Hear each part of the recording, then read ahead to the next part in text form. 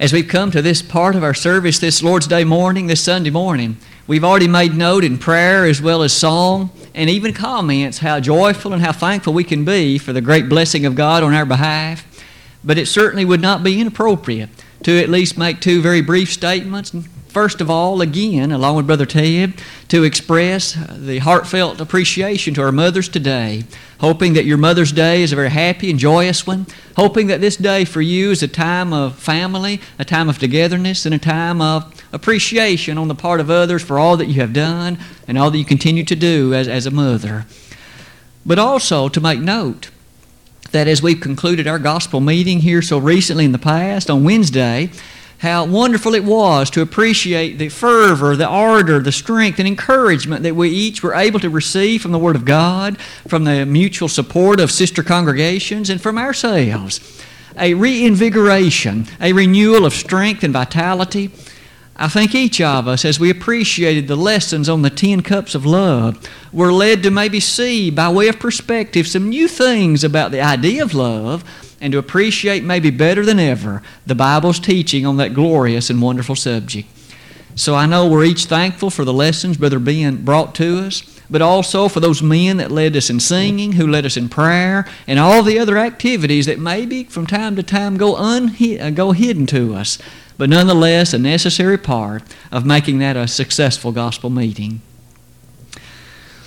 As you might have noticed in the bulletin as well as on the wall to my left, the title of the lesson that I would ask us to consider today has to do with elect of God.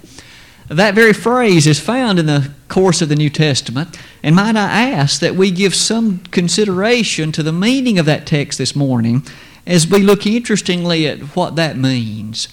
First, some introductory comments if we might. We've already made note of just a few of those things at the top. I would point out that as we contemplate the strength capable on the subject of love to encourage us, might we each challenge ourselves to let that be a vital part of all of our assemblies, our Sunday mornings, our Sunday evenings, our Wednesdays, to let the fervency of love challenge us to be that which God would have us to be, not only toward ourselves, but toward our visitors, others in the community. For in fact, God is love, 1 John 4 verse 8, and He asks and demands that we also exemplify that in our lives. The topic of election, perhaps there are certain seasons of the year and times when that is a more common topic than others, maybe like it was last November when we elected a president, but nonetheless, that is also a Bible topic and a Bible theme, and it would not do us at all an injustice to give some attention to that subject today. Might I submit to you that election is a rather commonly understood thing. Our children learn about it in school, for their history teachers, their social studies teachers encourage them to in fact have appreciation for the whole idea of electing various officials, various persons to certain offices. And so it is, as one considers the notion of election, we might be ever so tempted to understand how often we engage in that activity. We elect officials at the federal level, like our president, members of Congress. We elect at the state level our governor, the representatives at the state level. We also elect on the local level our county executive, various other individuals like the mayor, a whole host of local offices. We all understand, I think, how the whole notion of election works. It's basic to the way that this kind of government that we have operates. And in the context of election, it in fact puts in place those who occupy various offices and exemplify leadership in one way or another. It is very fair to say, and might we never forget, because this will be an important point as the lesson continues, that the way that that election proceeds is the person will occupy the office who receives the most number of votes, who in fact is put in that place because a majority or the most total number of votes is received by that person. He or she is popularly elected. That idea, though, points out the following to us. Note the sequence of events that must be true in order for that to come about. First of all, as the time for the election approaches, Various individuals make it known that they have a desire to occupy that office. In the course of the days that follow, they may come around to your door and give you a little election card and ask for your vote. They may wish to make themselves known to you. They perhaps put an advertisement in the paper. But as the time approaches, we well understand the date for that election is set, and individuals thus proceed to cast their ballot, to cast their vote for the person whom they think would best serve in that office. In the finality, those votes are tallied and a decision is rendered. That is to say, the winner is declared. I say all that to say that as we turn our attention to the Bible, as you've already heard me say, that election is a Bible topic and a Bible theme. Do Bible elections work that way? Are there any substantial differences that you and I should know about? Are there things that in fact are dramatically opposed to this idea that make Bible election a wholly different idea? Let's investigate that together as we proceed first of all to note the following. Where are some of those passages where election and elect is used in the Bible? We might well begin in 1 Thessalonians 1, verse number 4. In this first epistle to the Thessalonians, Paul very directly said, knowing, brethren beloved, your election of God. At the very outset of the Thessalonian epistle, Paul very pointedly and rather frankly said to the brethren in Colossae, knowing, brethren beloved, your election of God. He pointed out that this was a fact that they knew. It was a contemplation that they had well in mind, and it was a consideration not at all foreign to them, something they should have known. What is it they were to know? Your election of God. Might I ask us to consider something interesting about that? Now, if you might wish to also notice, I've listed some other passages very briefly that employ that same term. In Colossians 3:12, Paul wrote to the church in Colossae, and to those brethren he said they were the elect of God, holy and beloved. Might we thus understand together that here were individuals in Thessalonica, other individuals in Colossae, and both were to appreciate the fact that they were elected of God. In the last place, perhaps, in 2 Timothy 2, verse number 10, we also notice on that occasion one more time, Paul referred to individuals and noted that they were the elect of God. It is thus apparent, isn't it, that there were then some individuals upon earth. For Paul and the other writers didn't merely refer to the entirety of the human family as being the elect of God. There were certain individuals who occupied a position who could well be termed the elect. And that was certainly a very prized and a very special position to occupy. With those kinds of ideas forming in our mind the thought of the importance of this, let's revisit the Thessalonians text. 1 Thessalonians 1 verse 4, and make an additional set of statements about what we read there. Knowing, brethren beloved, your election of God. Might I ask you to notice, first of all, some emphasis placed upon the wording as it appears. Knowing. Knowing. Knowing. What does that indicate? What's the idea behind it? And how might that be so valuable for you and me today? I've made some comments that I wish you to consider again. Notice again that opening comment that we might consider together. At least one can readily appreciate that most of the time, when the votes are tallied for a given election, a given person knows that he or she is the winner. A person is aware that no longer are the other individuals in the running for that. The tally has been set, an individual has been declared the winner. Might I submit, there's also an idea, at least somewhat similar to that here, knowing your election of God. These brethren in Thessalonica were to know that they had been elected. They were to have no doubt in their mind about it. It was not to be something about which they were uncertain, something about which there was an ambiguity, something that was not fully and completely appreciated. They had been elected. But the understanding of that point leads us to notice two thoughts today that seem to run counter to that idea. There are individuals today who are in a position of not knowing whether or not they're elected. They think that they are, they may hope that they are, but they're not willing to say, I know that I am. That's interesting, isn't it? For Paul said to these Thessalonian brethren, they were to be able to know this. But also there are others, I would submit to you, in our world who think that they have been elected, but they never have been. Isn't that tragic?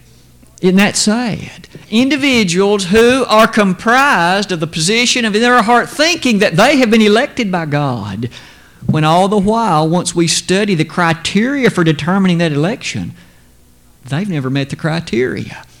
They have not been elected, though they think they were.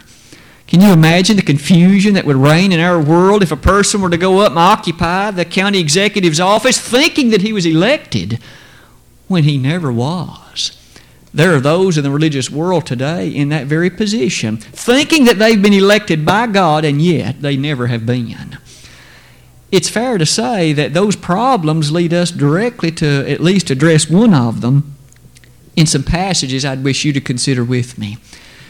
Is it possible for you and for me to know that we're elected? Is it possible for us to arrive at a position in faith to where there's no longer uncertainty about our election of God? In John 20, verses 30 and 31, the inspired writer John, the beloved apostle of love, made the following statement.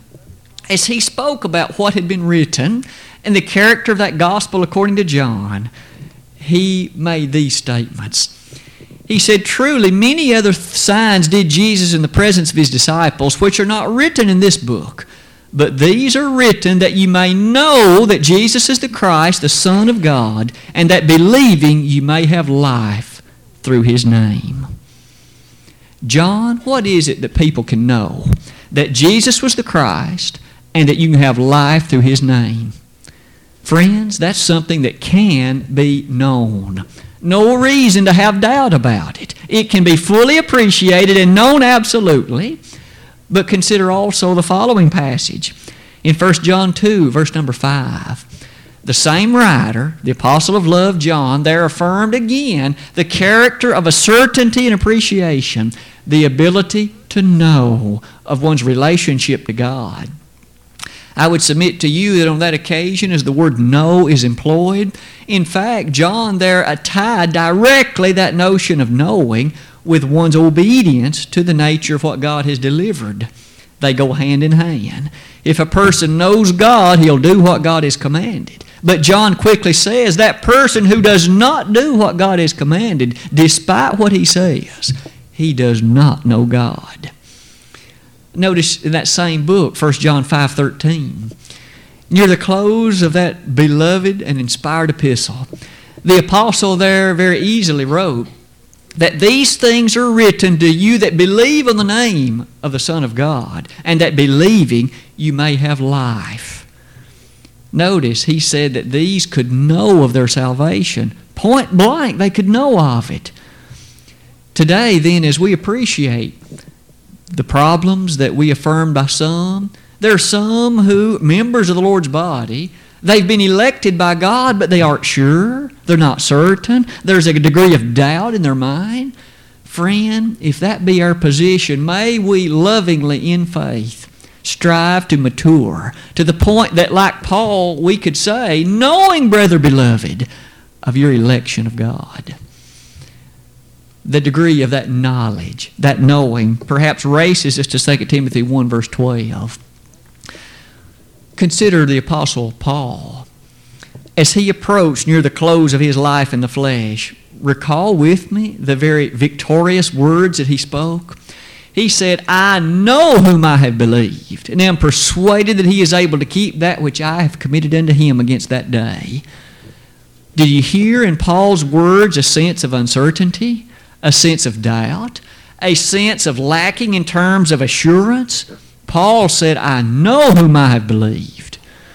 Later in that same book, 2 Timothy 4, verse number 8, did he not there say that I fought a good fight. I finished my course. I have kept the faith. Henceforth there is laid up for me a crown of righteousness, which the Lord, the righteous judge, shall give me at that day, and not to me only, but unto all of them also that love is appearing.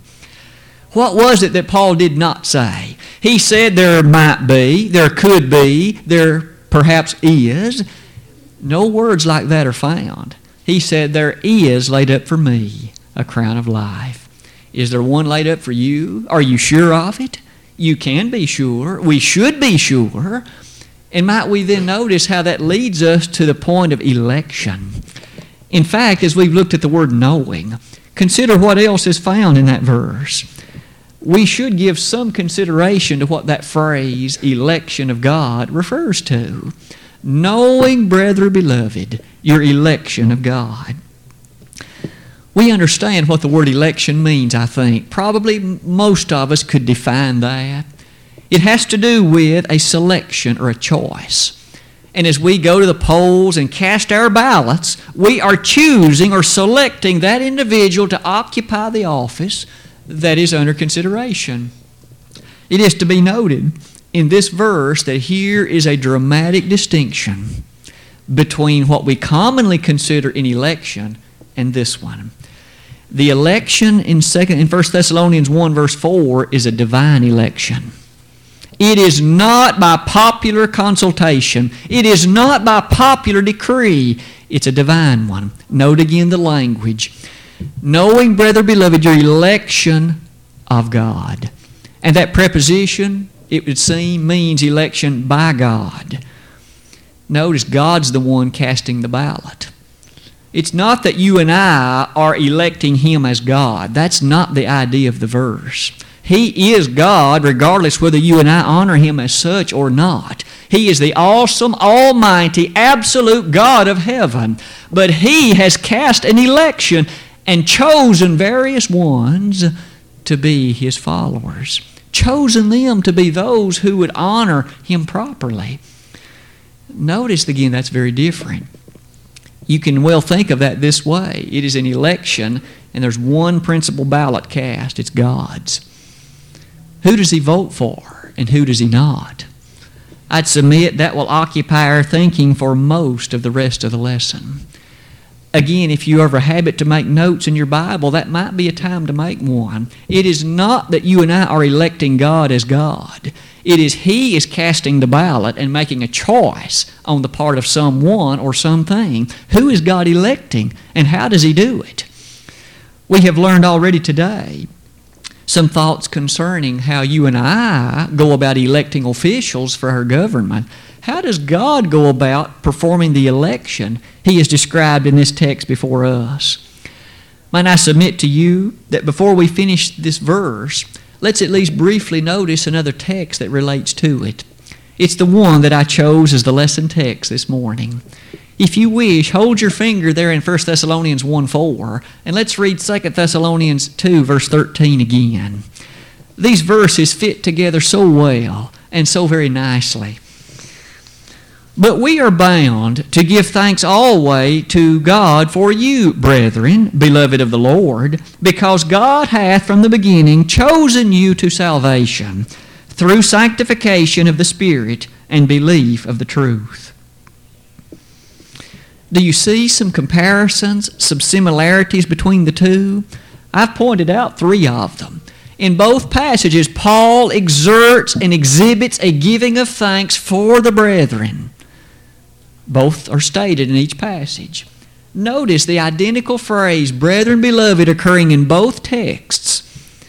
Finally, notice the election of God is mentioned. In the first one, it was verbatim, the election of God, 1 Thessalonians 1:4. Notice in 2 Thessalonians 2:13, it's in the phrase, chosen. God has chosen. He has selected. He has, in fact, made His choice.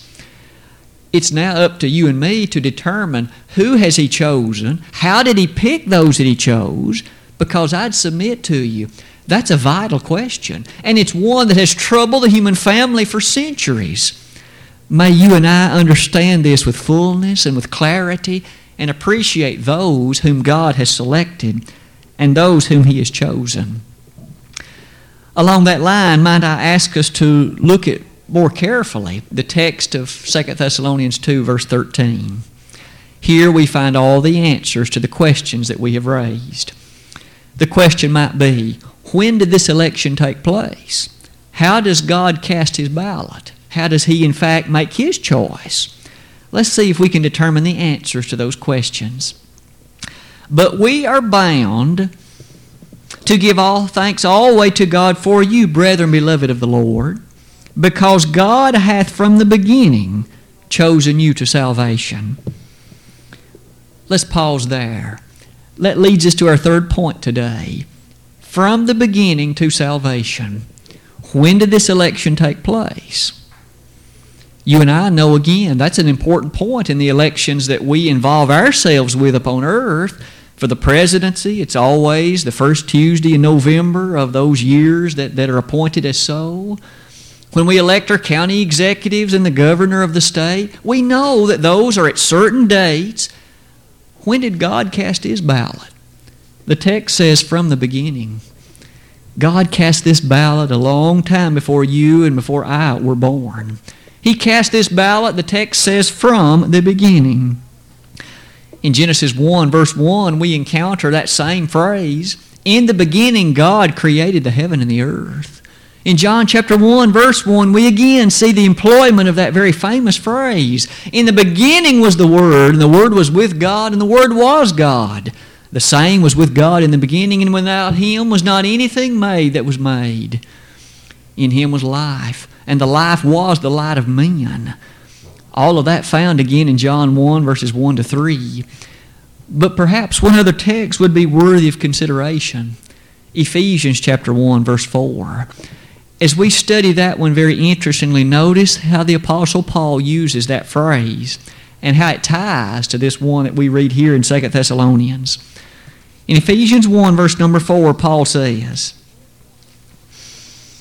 according as He, that is God, hath chosen us in Him, that is Christ, before the foundation of the world, that we should be holy and without blame before Him in love.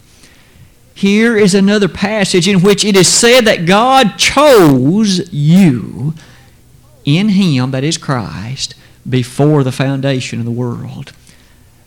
Thus, this selection, God cast this ballot before this earth was ever fully fashioned and formed. This election, my friend, took place a long, long time ago. It's not that God made this selection or this choice 10 years ago or 100 years ago or even at the time Jesus was crucified on the cross at Calvary. Paul said God chose us in Him before the foundation of the world was ever laid.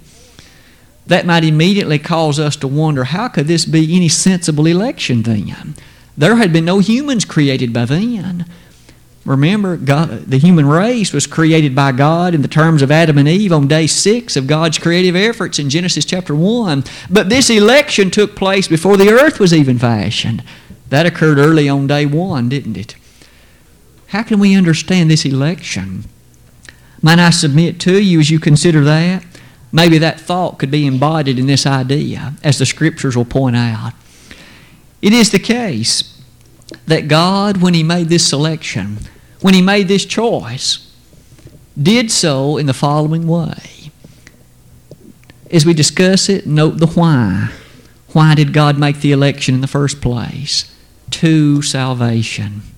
That's the term Paul employed, wasn't it? The whole purpose for God making the choice, the whole purpose for Him casting His ballot, if you please, was for your salvation and for mine, for the salvation of the human family. Now, who will be saved? Did He cast His ballot in such a way that every human being, regardless of what he or she has or has not done, will everyone be saved? There are those in our world who teach that. There are those in the centuries past who have believed that. We should look more carefully and ask, is that the way God cast His ballot? That perhaps leads us to that last phrase. You notice a moment ago I didn't finish reading the verse. Let me begin again, and let's read all of it this time. 2 Thessalonians 2, verse 13. But we are bound to give thanks always to God for you, brethren, beloved of the Lord, because God hath from the beginning chosen you to salvation. And there's where I paused and stopped before. But the verse continues, through sanctification of the Spirit and belief of the truth. You see, not only do we find in that text the when that God cast his ballot, we also found out how. Who are those that are the ones he elected? Let's finish the verse. Through sanctification of the Spirit and belief of the truth. This latter phrase of that verse, in fact, answers completely and completely removes all of the things that have clouded the minds of men throughout the ages. Probably you have at least heard or been aware that there are some who have taught that God predestined some individuals to be saved, while at the same time he predestined others to be lost, and that predestination took place before that person was born, and there is nothing that that person can do to alter God's predestination of them. That is to say, if he predestined some person to be lost, there's nothing that person can do to ever be saved. On the other hand, if he predestined some person to be saved, there's nothing that person can ever do to be lost. Friends, that's nonsense. Notice again how this idea is presented. How did God cast his ballot? Those who he chose, those who in fact he voted for in terms of salvation, were those who, through sanctification of the Spirit and belief of the truth. Let's revisit then what that statement means. This is the how that God cast his ballot. That word sanctification comes from a root word sanctify. That means to set apart or to make holy. In other words, there are those for whom God cast his ballot, and the end result is that these are sanctified. They have been set apart. They are in fact holy in the eyes of God. But what's more, might we notice that sanctification comes about by virtue of the Spirit, and that's the Holy Spirit. Here is an activity of the Holy Spirit, a part that the Spirit plays in the election of God. You and I perhaps can now wonder, do other passages shed light on the way that that's done? And the answer is yes. In 1 Peter 1 verse 2, we learn there that the Spirit has a vital role in the deliverance of the revelation of God for the human family to receive. For in essence, them to come to know what the plan and what the will of God is. In John chapter 3, beginning in verse 1, a man named Nicodemus came to Jesus by night, and a conversation ensued. Verses 3, 4, and 5 of that conversation in fact read like this. Jesus said, Verily, verily, I say unto you, except a man be born again, he cannot see the kingdom of God. Nicodemus was perplexed. Can it be that a man can enter the second time into his mother's womb and be born? Jesus said, Verily, verily, I say unto you, except a man be born of water and of the Spirit, he cannot enter into the kingdom of heaven. There's the Spirit. The Spirit has an essential, vital role in the rebirth of the individual spiritually. Note again, Paul said, God voted for those who are sanctified by the Spirit. The Spirit, you see, is an essential ingredient. No sanctification by the Spirit, God hadn't voted for you. You are not a member of those who've been saved and who are saved. What way does that sanctification appear? In what way does one appreciate that thought? Notice that salvation in this text is linked inseparably in the following way. Through sanctification of the Spirit and belief of the truth. There is no escaping the truth. It doesn't matter what you or I think. It doesn't matter what some scholar may have told us. It doesn't matter what some scholarly journal or article may affirm. What is the truth? For here the inspired writer says, through sanctification of the Spirit and belief of the truth. He did not say or. It's not one or the other. These go together. The sanctification of the Spirit as it follows the directives of the truth and the open belief that a person has in it. Those are the ones God voted for. Those are the ones who are the recipients of salvation. They are the ones that have been elected by God. That leads us then to finish that in the following way. Let's see if we can't summarize much of what we've learned about this sanctification and what we can learn about this election. And with these thoughts, we'll draw our lesson to a conclusion this morning. We noted that this whole ballot by God was cast before the foundations of the world were ever laid. In the long, distant recesses of the past, God, in His infinite foreknowledge, knew that mankind would sin. He knew that individuals would not keep His will perfectly, that they would transgress and be guilty of violating the will of God, and as such, that they would be guilty of sin. However, on that same occasion, God, in the recesses of His mind, came up with a plan, a scheme whereby those who met certain criteria would be saved. That scheme involved the sending of His Son to the earth. The fact that that Son would shed His blood, and those obedient to the premises of the shedding of that blood would in fact be the very ones for whom God voted, and thus God cast His ballot for the salvation of all those who would respond in obedient faith through the sanctification of the Spirit to the gospel of Jesus Christ. We know that that's what it means because note the very next verse, 2 Thessalonians 2, verse 14. You might notice that this is the same sentence. There is no period separating them. But verse 14 reads, "Whereunto He hath called you by our gospel." You see, God cast His ballot for the salvation of all those who will obey this gospel, who will give their lives in full and open submission to the decrees of it. And notice the word belief was therein mentioned. You need to believe the gospel of Jesus Christ. Believe that Jesus did come from heaven. Believe He did live a sinless life, and He did die on Calvary's cruel cross, shedding His blood that those guilty of sin, that's all of us, would have the opportunity for salvation. As He shed that blood, that message is housed in the form of the gospel. When you and I believe that and turn aside from the life of sin and repent of those things, we are thus in a position to confess the name of Jesus as our Savior and to be baptized for the remission of sins. All of that's taught in the gospel. That's what the gospel has set forth. And so as we conclude our lesson this morning, the question then for you and me is, God has cast His ballot. Those will be saved who come to a knowledge of the truth through the character of this gospel. That's what we've just learned. Where do you stand now? Are you among those for whom God has elected? If not, you need to make that change today. If you know that you're living in wrong, that you're living in sin, and that Jesus died for you, you know enough to then allow the blood of Christ to cleanse you from sin. The plan of salvation, again, involves your belief, your repentance, your confession, your baptism.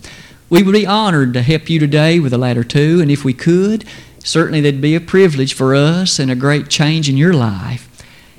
If you, however, have become a Christian but no longer live faithfully as one, then notice that you are still not a part of the ones for whom God has cast His ballot.